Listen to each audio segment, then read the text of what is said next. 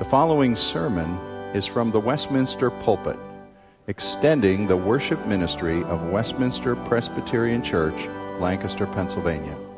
We are a local congregation of the Presbyterian Church in America. Please contact us for permission before reproducing this message in any format.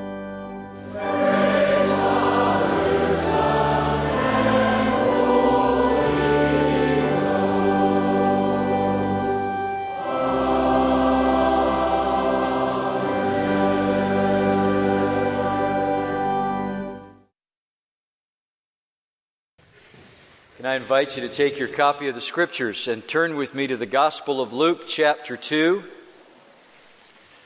As you do that, allow me to wish you God's blessing in this season where we celebrate the advent of the Son of God and let you know what a privilege and genuine pleasure it is for Rhonda and me to be back with you, particularly at this season. Earlier in the morning, the earlier service, Dr. Light introduced us as a friend of the congregation, and that's a privilege. I also want to let you know how thankful I am and pleased at the selection you have made in your senior pastor.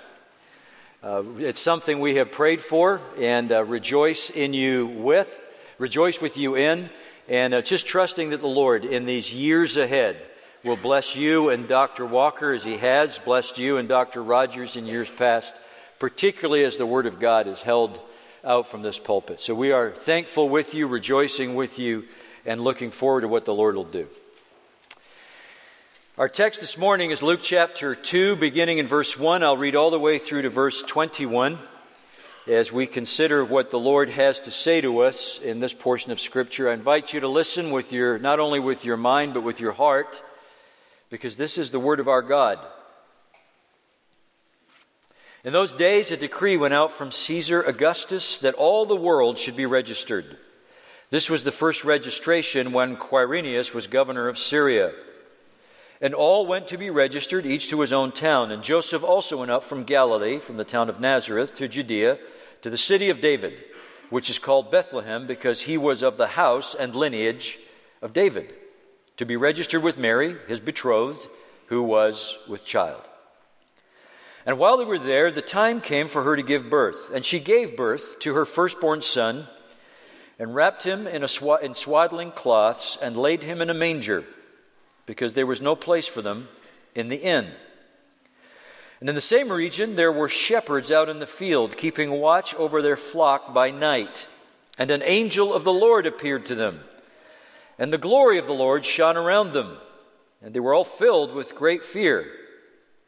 And the angel said to them, "Fear not, for behold, I bring you good news of great joy that will be for all the people. For unto you is born this day in the city of David a Savior, who is Christ the Lord. And this will be a sign for you. You will find a baby wrapped in swaddling cloths and lying in a manger." And suddenly there was with the angel a multitude of the heavenly host, praising God and saying, "Glory to God in the highest, and on earth peace among those with whom he is pleased." When the angels went away from them into heaven, the shepherds said to one another, "Let us go over to Bethlehem and see this thing that has happened, which the Lord has made known to us." And they went with haste and found Mary and Joseph and the baby lying in a manger. And when they had saw it, they made known the saying that had been told them concerning this child. And all who heard it wondered what the shepherds told them. But Mary treasured up all these things, pondering them in her heart. And the shepherds returned, glorifying and praising God for all they had heard and seen, as it had been told them. Would you bow with me for a word of prayer? Our Father in heaven, we thank you that we've been able to sing your praises and rejoice. We thank you that we have been able to lift our prayers to you, even prayers of deep burden and grief. And we thank you that now you have given us and preserved for us by your Holy Spirit this record of the birth of your Son. Lord, we pray that your Holy Spirit would now work through your word preached, so that we might be able to see and sense something of the glory of what you did on that day, Lord, that our faith might be clarified and deepened and made more sure. In Jesus' name we pray. Amen. I'm hoping that one of the gift givers in my family thinks of giving me a new biography this year. That's what I read when I get downtime. I thrive on good accounts of some figure who had an impact on history. Biographies can have a massive impact on your life and in your ministry. I assign biographies of figures in the history of the church to my pastoral students, and I do a talk on the value of reading biographies to the students that I mentor. Biographies, when they are well done, teach you history. They teach you character, both good and bad. They can inspire you. They can even orient you to where you live in the world and why the world is the way it is right now. So I'd be really happy if there's a good biography under the tree. Hint, hint to my family that might be listening.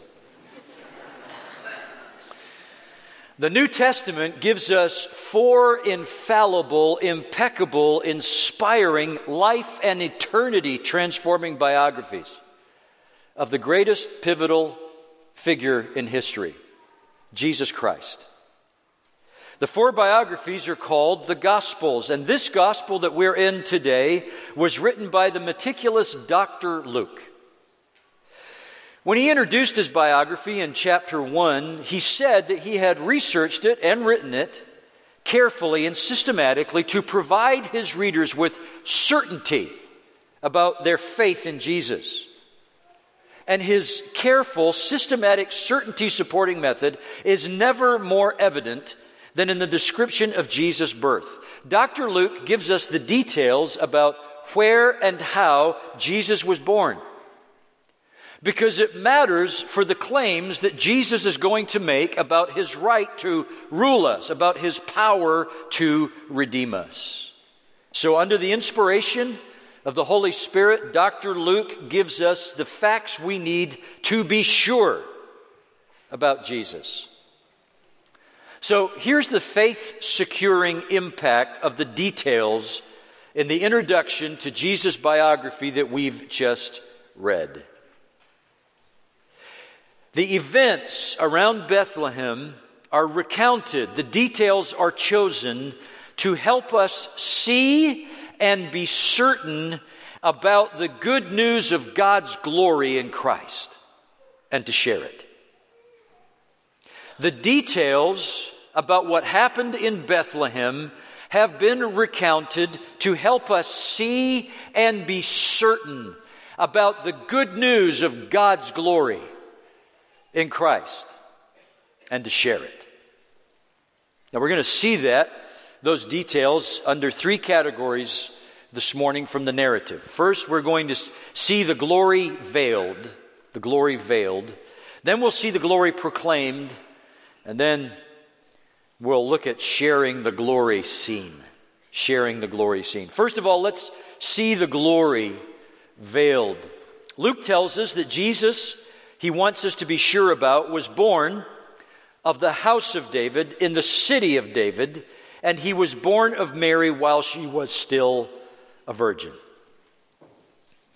It was pretty common for Rome, as the ruling empire, to take a census to assess taxes.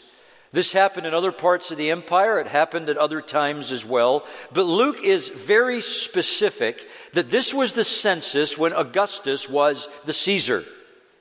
Augustus was the great emperor. He was the one who put down the rivals and the rebellions so that there was peace throughout the empire, allowing it to prosper and remain in power. Quirinius was apparently an able soldier, an administrator who had been assigned to govern that region of the empire. So, in giving us these facts, Luke not only objectifies his historic claims about Jesus, but he teaches us something about how God governs history towards his purposes.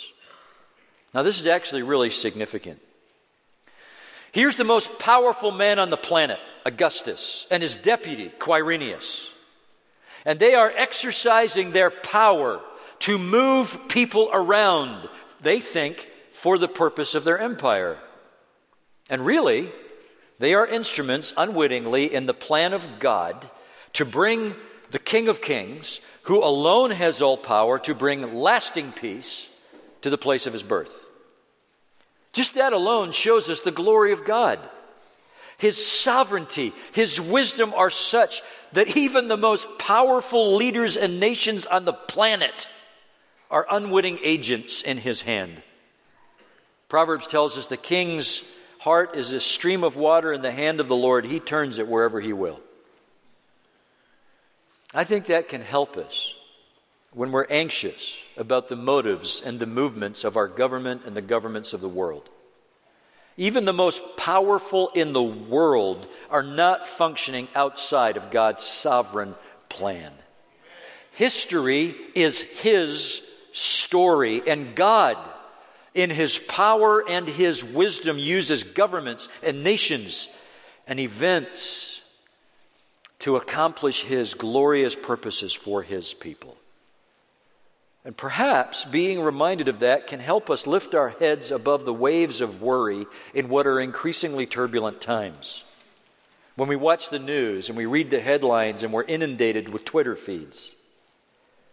As people who have the knowledge of God in Christ, we can be certain that God is using even these events to accomplish his kingdom purposes. Even the powerful earthly rulers who are leading the events, who don't even acknowledge God, people like Augustus and Quirinius, even in his hand, even when his hand is sometimes veiled behind the events of history, God's glory is seen in his command of history as he moves it towards his purposes. In this moment, he used the emperor of Rome to take the parents from Nazareth and put them in the city of David so that the promised king could be born at the right time in the right place. Now here's the reason that the place is so important, the city of David. See, if we've been studying the Gospel of Luke together, we'd have seen from Zechariah's hymn in chapter 1 how important God's covenant with David is to the hope of Israel. How overjoyed Zechariah was that God was fulfilling his promise. Because to the Israelites, David means deliverance. David means defeat of God's enemies and ours. So David means hope. And a major theme of the rest of the Gospel of Luke will be how Jesus' words and works reveal that he is King David's greater son. He is the promised king of Israel. But the king's glory is veiled when he comes. You might expect a king, especially this one, with as much in his name as this one has, to arrive on some great war horse, surrounded with his army, and trumpets announcing his arrival. King David's greater son arrives in a shed, perhaps a cave, in a feeding trough.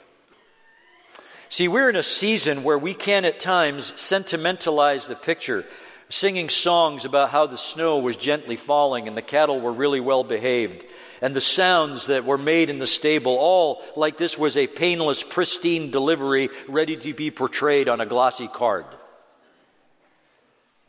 Kent Hughes reorients us to the reality in his description of giving birth under these conditions: sweat and pain and blood and cries. As Mary reached to the heavens for help, the earth was cold and hard. The smell of birth mixed with the stench of manure and acrid straw made a contemptible bouquet. Trembling carpenter's hands, clumsy with fear, grasped God's son, slippery with blood. The baby's limbs waving helplessly as if falling through space, his face grimacing as he gasped in the cold, and his cry pierced the night. Now, the point in reorienting us to that reality is not to discourage us from enjoying the sentiments of the season, but to see how profoundly humble were the circumstances for Israel's greatest king to be born in. And that's just the first installment in the way his kingdom actually comes. Jesus establishes his rule as a baby in a manger, lived as a Palestinian carpenter and a poor itinerant preacher, and then he died on the most vivid symbol of weakness and shame that their day had to offer, a cross. This is not the way that you establish yourself as a ruler according to the calculus of the world. You know, our current political season makes the contrast most vivid. Our screens are filled with images of political candidates who present themselves as fit, muscular, even and impeccably well put together. And if you watch the debates, it's seen as a sign of weakness if you're not talking over the other person and constantly grabbing for the microphone. See, the optics of power in the world require posturing and strutting and promoting and circumstance. And we're told that's leadership.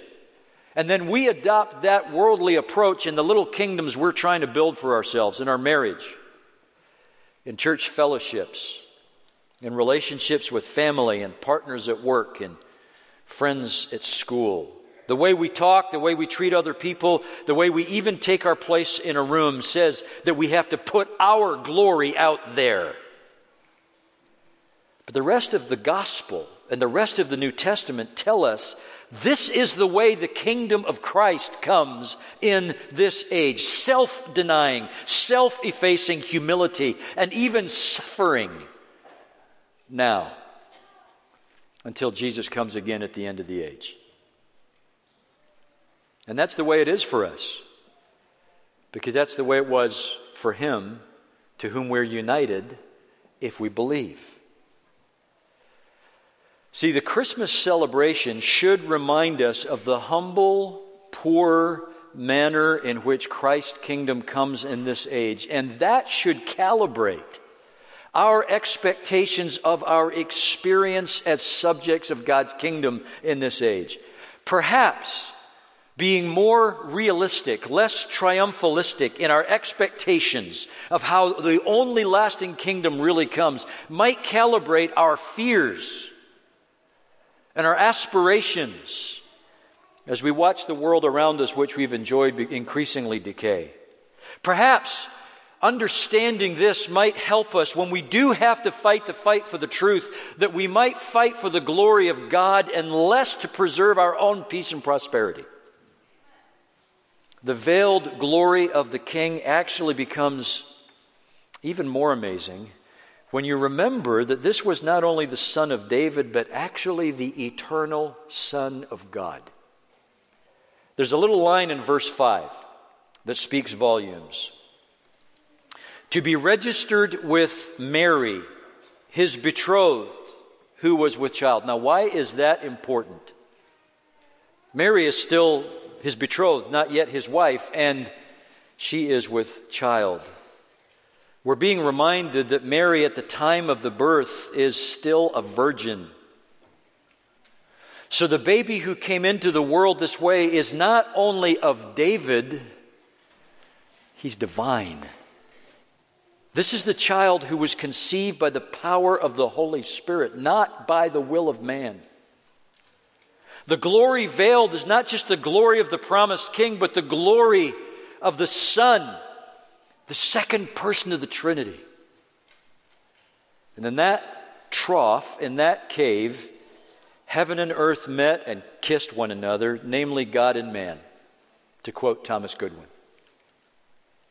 Just think about it, just for a moment.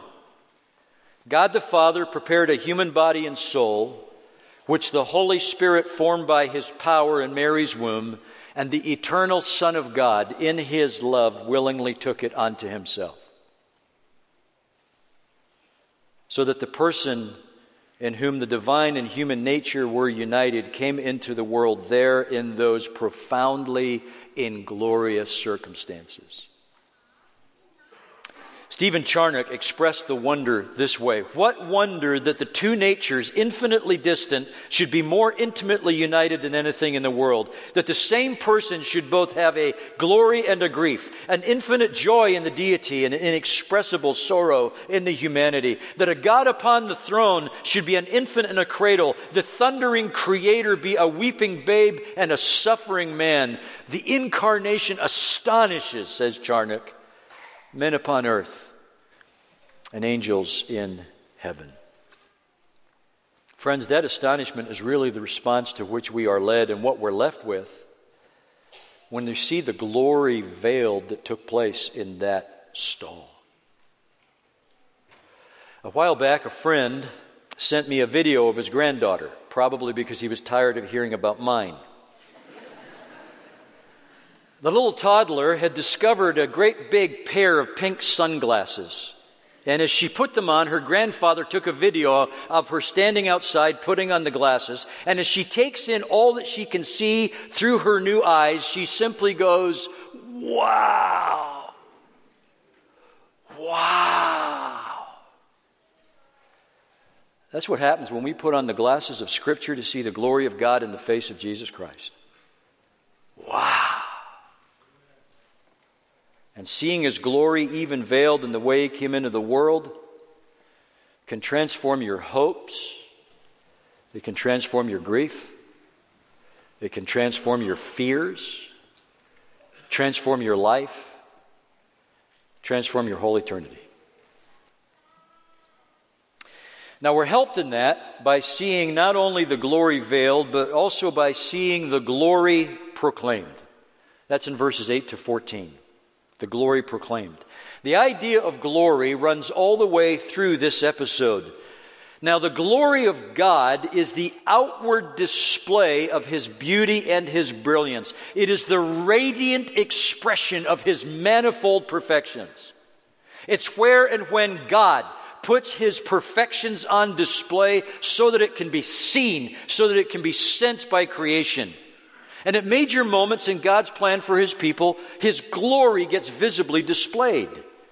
For example, the glory of God is seen over the tabernacle as Israel journeys through the wilderness. And the glory of God descended on the temple that Solomon built in Jerusalem. And the presence of God was so weighty that even the priests could not do their services.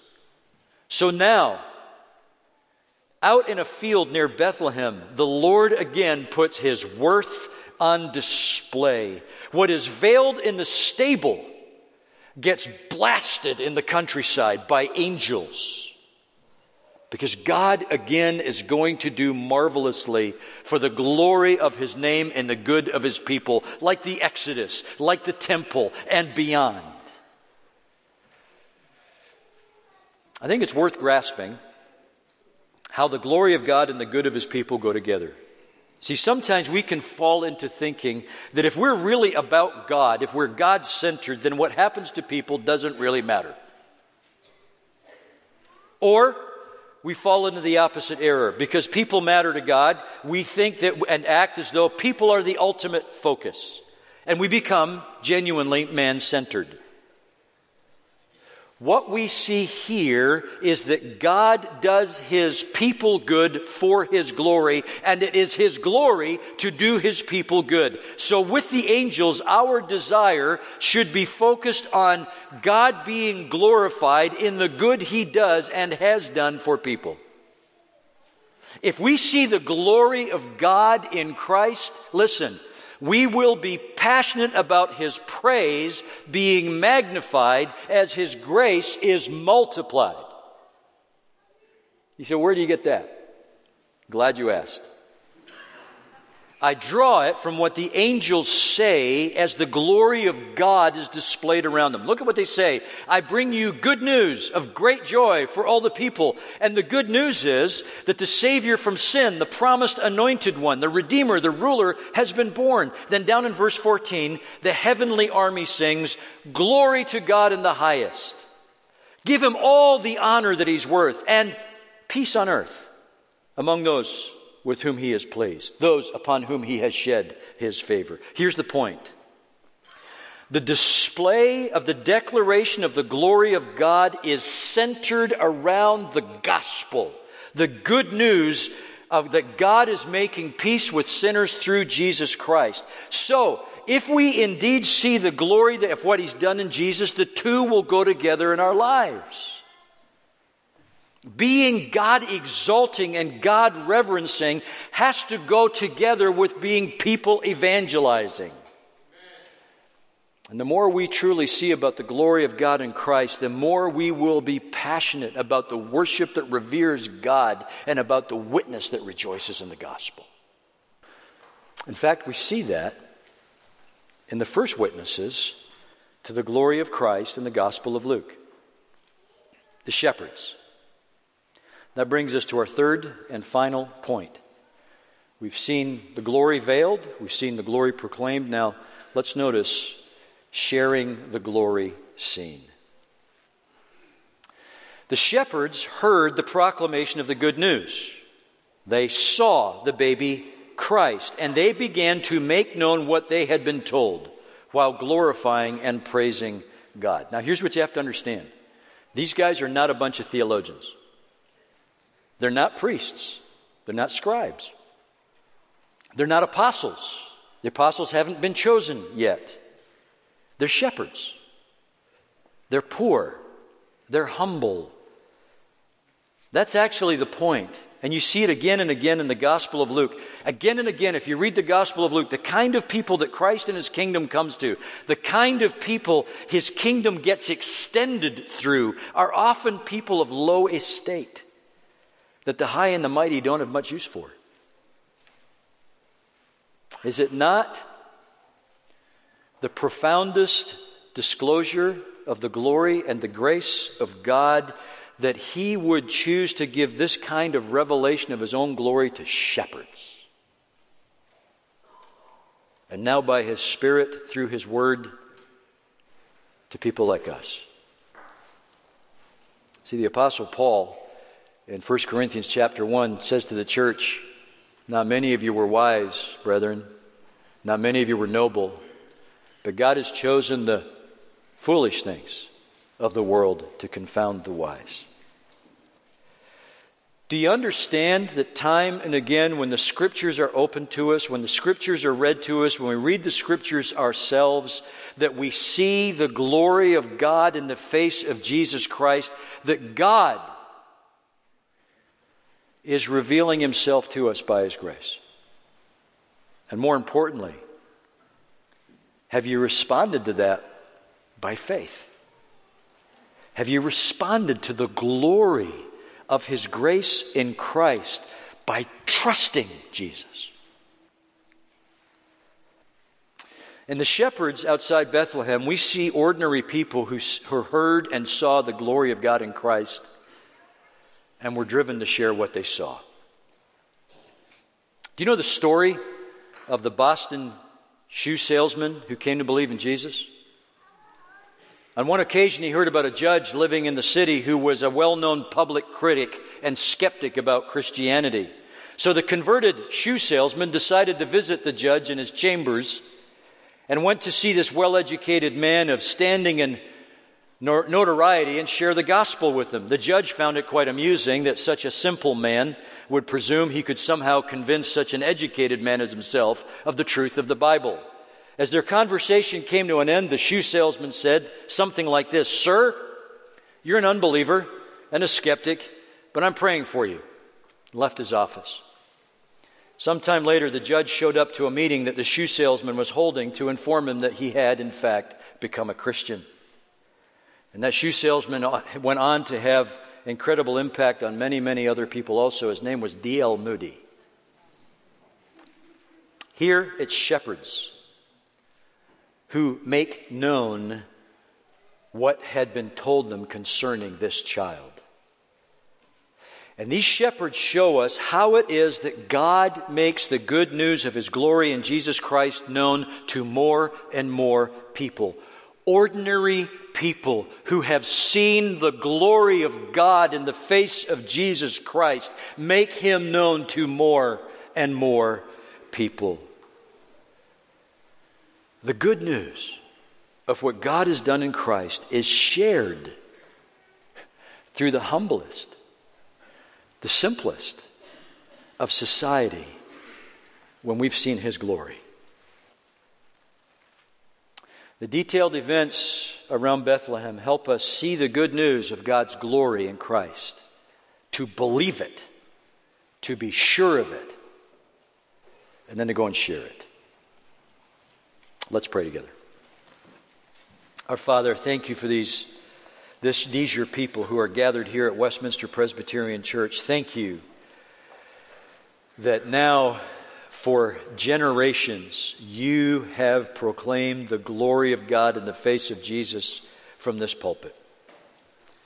And Lord, we would pray that if there would be one within the hearing of this sermon who as yet has not settled the certainty of their heart on Jesus, that today, by your grace, would be the day.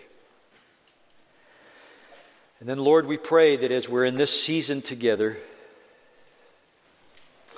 with its joys, and now, as we've heard for many, with their griefs, that by your Spirit, through your word, would you help us all to see the glory and grace of God in Jesus? And would you help us to walk with Him, to follow Him, to be like Him, and as we are like Him, to share Him whenever you give us opportunity. Oh Lord, we pray that today and every other day this week you would receive our praise because you are all glorious and most gracious. In Jesus' name we pray, and God's people say, Amen.